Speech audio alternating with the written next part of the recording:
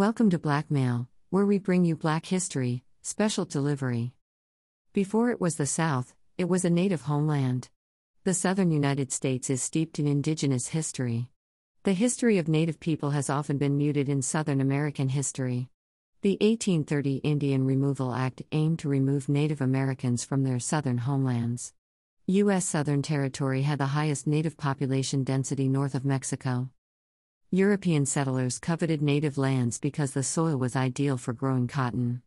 Many associated the Indian Removal Act as being targeted at the Cherokee Nation. However, this legislation was widespread as it sought to remove all Native Americans west of the Mississippi River. 100,000 Indians were forced to leave their homelands. The Indian Removal Act was unique in that the government used its power to initiate large-scale removal.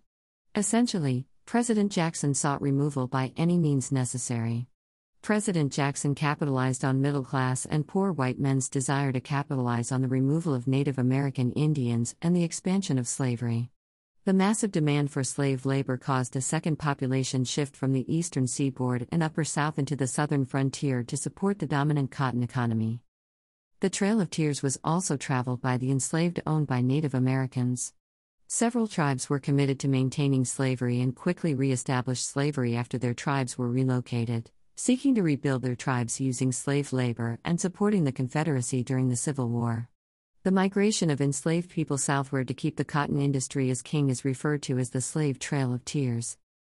Another installment of Melanated Mail has been delivered. Ponder, reflect, and pass it on.